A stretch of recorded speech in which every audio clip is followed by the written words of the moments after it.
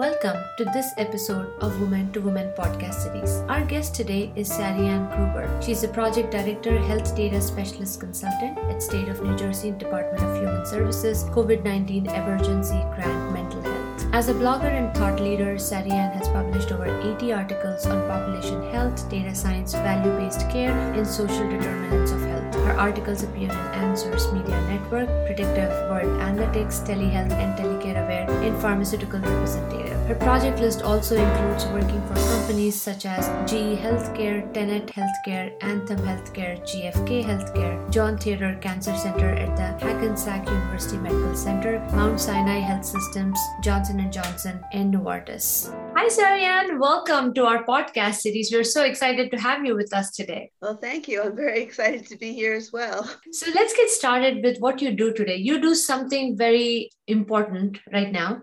So let's start there. So what is your job? What do you do today? I'm actually a consultant in healthcare analytics. My background is in biostatistics and epidemiology.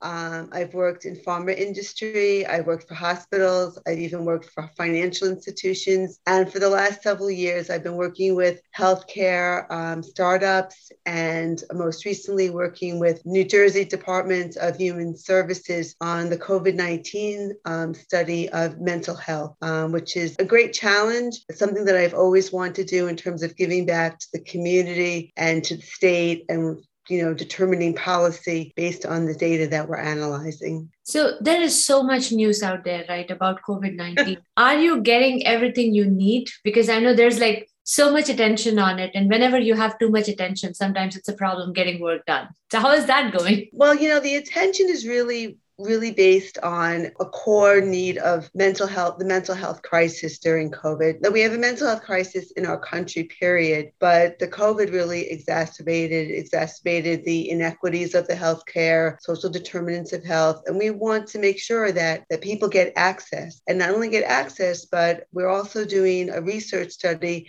to see how well the outcomes of that access really help people and where we can improve or maybe allocate more funds and reach certain communities that are hard to reach. So for me, it's really been very personal. I mean, in terms of mental health is an issue with core family and friends. These are things that people don't like to talk about, but I really think that, just having a bad day in your house for weeks and you're taking care of your children and it's on a Zoom and they're out in school, or you may have lost a job, or a loved one has COVID. So it really covers every aspect of your life where you may need a little bit of help to get through it. So growing up, what did you want to be? I know you have background in biostatistics and you started in pharma, but what was your ambition growing up? I'll be honest with you, my sweet spot was always mathematics and sciences. So I knew that was where my strength was and would be my forte. And I come from a medical family and scientific family. My father was a urologist, a surgeon, and a dear uncle of mine was a nuclear physicist. So we had science around us a lot. So it was it was a comfortable area, even though I have to say for women, I was kind of like in the minority. So that was an area that I felt very comfortable with. When I attended college, I was at Goucher College when it was all women. And I was they had actually first instituted the first department of computer science. I was really captivated by programming and how to move data and numbers.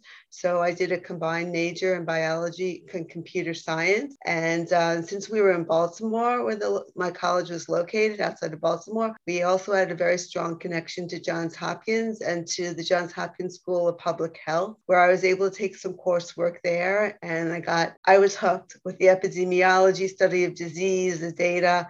I said, this is where I'm going to go, at least to apply to one of the epidemiology biostat programs. And I completed college in 3 years, and I went straight to do a master's in public health up at Yale University. And I think that was a great decision all the way around for me. People are like, well, why didn't you actually want to go and become a doctor? I said, well, I really felt like I wanted the math behind me too. I really wanted to continue with data analysis. I liked the research, and I did an internship at the World Health Organization for maternal child health. So I've been very lucky that way. And so you were surrounded by physicians at home. You had a lot of strong background at home. So how was childhood otherwise? I have to say I had a pretty normal child. I was actually very lucky to have a stable family, and we lived a very nice lifestyle on Long Island. I went to Hewlett High School and had a lot of friends. I've always been an academic at heart. So, I mean, the students were great. I mentioned one of your questions, are you still friends with some of your high school friends? Yes, I am. It was a great environment. We lived near the beach, which was very advantageous for teenagers. We can get on a bicycle and travel to the Nassau County beaches.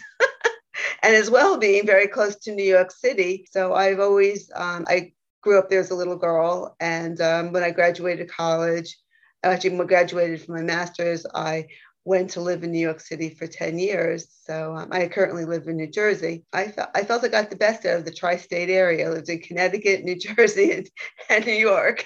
You definitely have some peers, you have friends, but you also have people that really shape your life. Was there one person like that really helped you shape who you are today? I'd have to say my father. My father has been deceased now for close to 24 years. Unfortunately, he died just before his 63rd birthday. But he had been my champion in anything in my life that I wanted to do. He would never say no, like you can't do it, but he would just say you're going to have to figure it out. And he really believed in ethics, a very strong work ethic. And at 15, all my friends are like, doing exciting things as a teenager, maybe traveling, maybe, studying abroad. But he said, no, you're going to get your first working papers. I said, okay. And I'm like, but, because he said, that's something you need to learn early on, is that, you have to earn what you achieve in your life. So in a way, I worked at a caterer, I worked for this remedial teacher, I worked in retail, whatever job I was able to get as a student, and through my graduate school years, he was like, I don't believe in allowances. You can figure it out. So in all of your student jobs, was there a certain job that really stood out? And now looking back, you think, oh my God, that job was the one that really gave me the skills that even today I use every day. I would have to say it was an internship that through one of my father's friends. He was a very famous scientist. He was also the poet laureate of Holland. And he was working on the first studies of thrombosis, blood clotting. Leo Vroman, I'll never forget his name as long as I live. He lived until 99 years old. He really brought the sciences, the arts together for me. And that was something that was really nice. My father was always introducing me to inspirational people. And one of his inspirational friends was a woman physician that he helped, that he mentored. And my father was also attending at Downstate University Medical Center, and he would always get invited to the parties out in the Hamptons from the residents. I'm like, Dad, why are they inviting you? It's like, you're like their father, And I would go, he goes, oh, come to the parties, you'll see. And they're like, they like talk to my father like they were his dad too. It's like such another side of my dad, that he was, he was always, his dad, but look at this, he has friends and they really trust him, and they learned from him. That was like so important, see that. So you saw your dad really network well with others and being respected for who he was. Exactly. Did you learn something important out of that? And how have you used that in your own life to build your own network, your own support systems? My father, no matter who you were, where you came from, he was open-armed. He helped you. He was a true medical professional. I mean, it didn't make it, he treated you, he took care of you. They would send my father gifts. I mean, my father got like homemade quilts from people, and he loves it. He called them, this is the best gift. And they was just so appreciative. He treated people that were, in lower income, higher income. And most importantly, he treated the veterans. He was enlisted in for the Vietnam War. And we actually lived on an army base during Vietnam. After the experience, he said, I have to make the veterans a part of my life. When he came back to start his practice, he did. He worked at Fort Hamilton VA Hospital. And, this was the commitments that I learned to community and people as well. Unfortunately, you don't realize these things till unfortunately someone passes away. But these were like really strong imprints. And even as a child, you mentioned things in the child, it was always a lesson to be learned. You have to learn history, where you're from, your people. It was the bicentennial year, and we went to every city in the 13 colonies to visit all the historical sites. I'm like, what? But when my daughter turned like 7 years old, I took her to all the bicentennial landmarks because I learned history so much better when you go to the Gettysburg, or you go to the Boston Tea Party and reenact throwing off the boxes of tea. I took her to Betsy Ross's house and the Freedom Trail, the Independence Hall. I really think that's important for parents to, teach by learning, and you remember it and you understand that people lived before you and what they were able to also,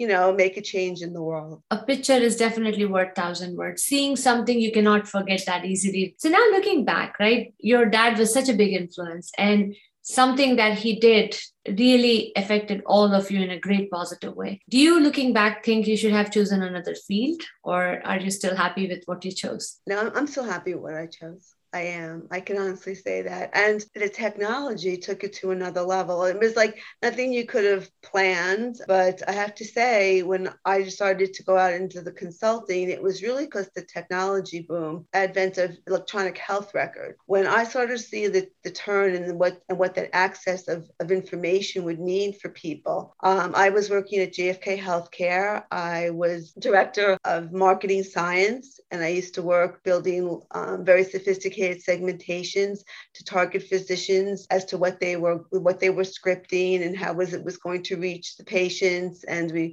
was very sophisticated mathematics. When I started to do the questionnaires and the surveys, the analysis, I started to see what was changing in the doctor's offices. Their offices were filled with patients. They had no time to see them. They did not have time to get information about the new medications the way they maybe would have wanted to. Video calls and not having to have detailed people, sales reps come to the office. They were really able to get information from so many sources, and it really was a game changer. And when electronic records came and the whole, ACA Act and Obama being president at the time, really, unfolded an age in data history for medicine and for healthcare that I said, I'm going to be in this. I learned so much working on projects like how do we save money by, understanding readmissions? Why are patients coming back to the hospital? Answering really, really big questions. When I worked at Hackensack University Medical Center, the John Theurer Cancer Center, why don't we know what happens to our patients when they leave the hospital? They've been on drug treatment, but honestly, they didn't know if they lived or died. And in order to get on to one of the major clinical trials, became very competitive. And they're like, Sarianne, we cannot have our doctors coming in on the weekend, hand-picking out of paper files what patients to use when hospitals in the out west are 10 years ahead of us on using electronic health records, and they're getting patients to their hospitals quicker than we are. Our patients are going to fly out west. So we built a system. My first project managers asking very basic questions of doctors where, what would you like to see on your dashboard when you come into the office? What clinical trials do you want to know? What patients do you want to know firsthand about? Maybe understanding what information was coming out of the tumor registries. We were a small team. And Dr. Andrew Pecora said, we want every patient to be like a train car on the long train to know if they, go onto a new train or they're on a different therapy. And we did it. As a matter of fact, we never even knew it was, questions started coming up like, value-based care, and how do you know how expensive one patient's care is versus another? And we were able to do models to say, well, if someone came in with this particular genetic history and per negative or positive, we can move them ahead, 15 cars, than they were when they first stepped onto the train, because we know that they're very similar, and we have algorithms to prove it, that we will get them ahead of the game before before, than we could have maybe even 3 years ago. And now it's Coda Health. You may be familiar with it, moved up to Boston. And we were like the brainchildren of that. Dr. Stuart Goldberg. And these are things I really feel very proud of, and it's emotional. So you should. It's incredible work. I really hope that young women, sciences and computer science, were very male dominated, but nearly not anymore. I really, it was like, oh, data, it's, even my own daughter was like, I don't know about data.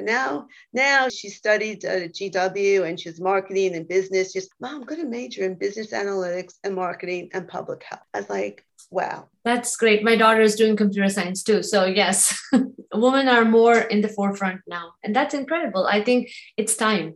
Well, I don't know if you've ever seen the movie Hidden Figures, about the women who came out and brought the computers and brought the satellite back down. So that was like, I was in high school at that time, and it really wasn't a woman's field. And I think it's great that women in data groups, and they have a large presence in coding. I think it's a very important skill. So going back to your career, if we divide it in 3 parts, right? You have been in corporate, you have been a consultant yourself.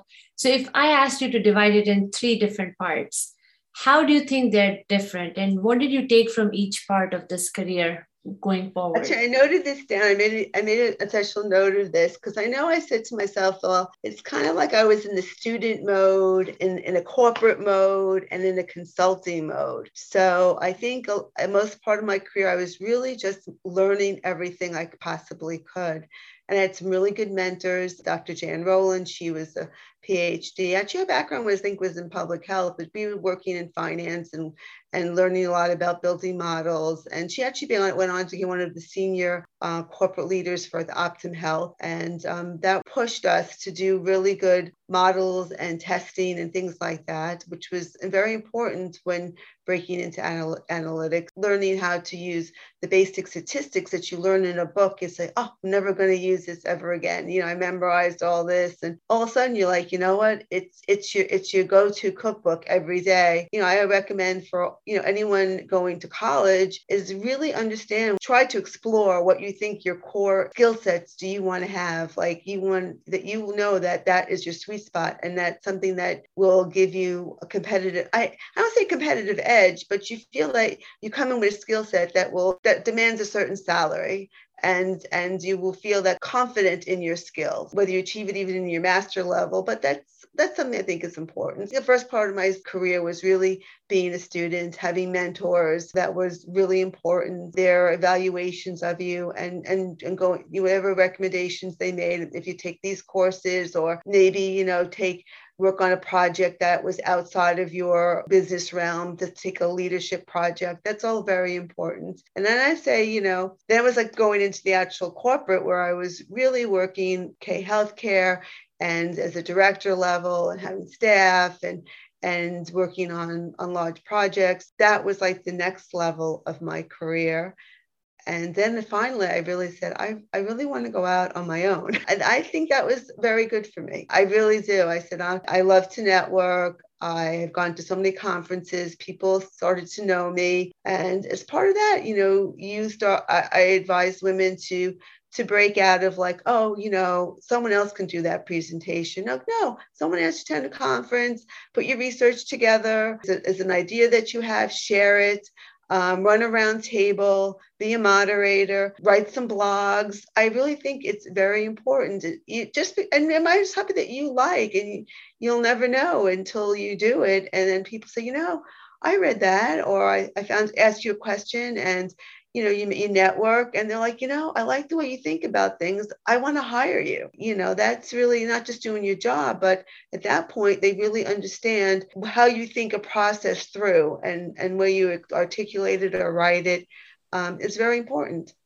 So has networking played a huge part in your life? Tremendous. Tremendous part. And that was like even before like social media boom, where you really had to physically be at a conference, not just on the camera. It really was very important. And when I got an opportunity to work with Answers Media Network, which was it's high-tech answers, and it's a point in my life, I just did a tremendous amount of traveling for my consulting work. I was working at Tenet Healthcare in Dallas. I was working in Versailles for GE Healthcare. And my daughter was at a point in high school I really felt I wanted to be a little bit more around, which was important personally. So I had the opportunity through a colleague of mine who knew Roberta and Carol, and they said, we need you to go out and to talk to all the healthcare leaders. I'm like, okay, health IT leader. I said, that's good. I can do it from my house too. I got to meet John Brownstein, who was the founder of Uber Health. I got to meet Dr. Daniel Kraft at one of the Click Health meetings. I used to,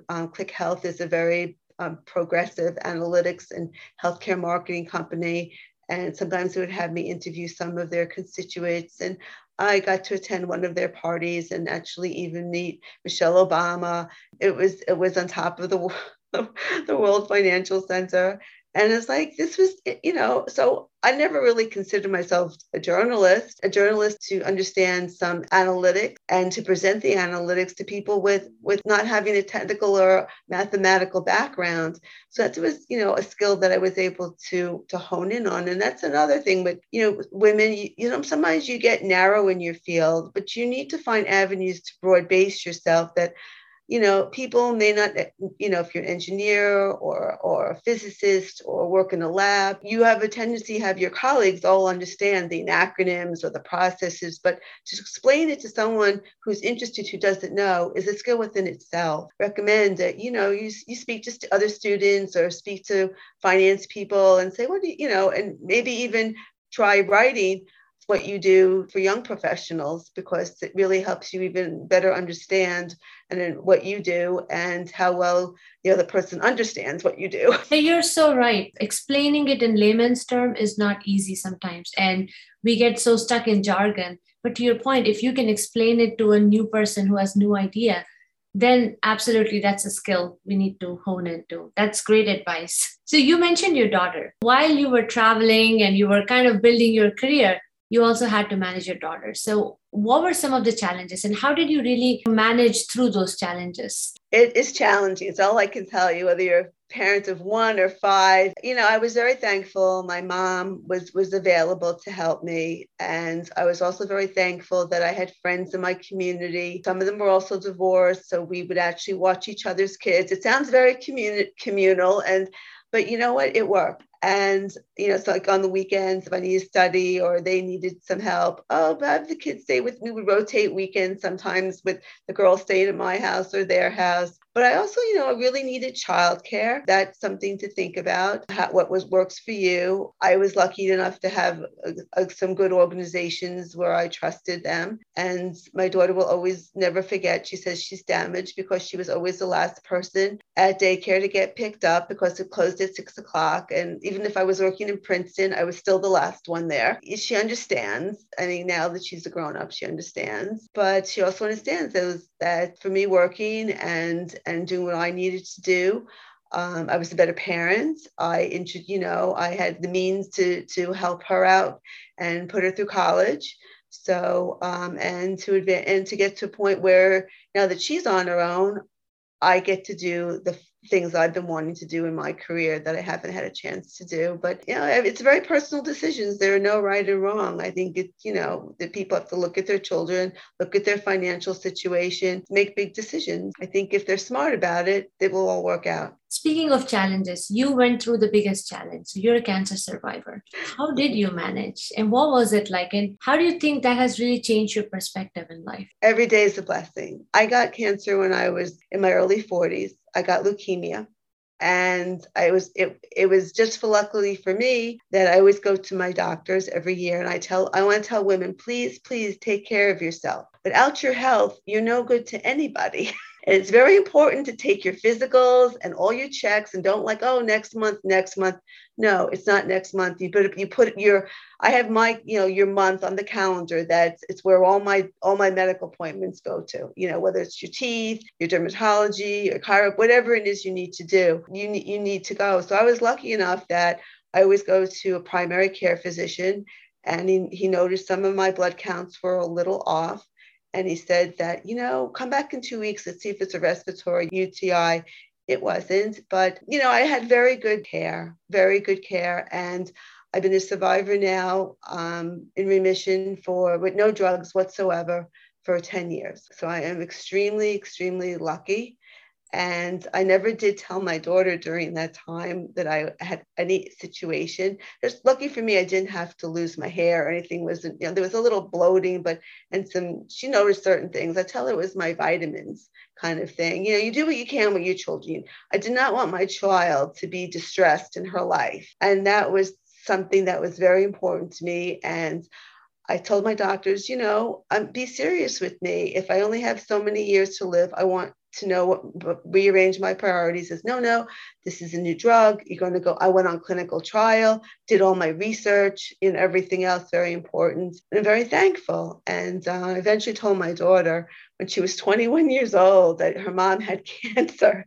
It's like, I even said to you, yes, what people didn't know, because I didn't want anyone to treat me any differently. I didn't want any of that. I wanted to continue working because I didn't want anyone to, hate to say, you don't want to be discriminated for. And I managed and everything else. And I remember my daughter says to me, she says, "Well, I'm going to work for Camp Kesem this summer, which is a camp for children whose parents are suffering with cancer." I said, well, maybe this is a good time to tell her. She's 21 years old. She's an adult now. And I said, you could have been one of those children going to that camp. And I'm so proud of you that you're actually going to be a counselor for those children. And she looked at me, she goes, I always wondered about those vitamins you told me you were taking. No, but we are also proud of you. Just coming out of something like that without knowing, without telling many people, and struggling through it by yourself is not easy. So kudos to you. Well, I have to say it wasn't really by myself, but I think for me it worked. Maybe for other people, it may not have been their choice. It's very, very personal decisions. And I don't think there's a right or a wrong. So in terms of values, are there certain values that you really hold close to you and you really live your life by? I'm very close to my family.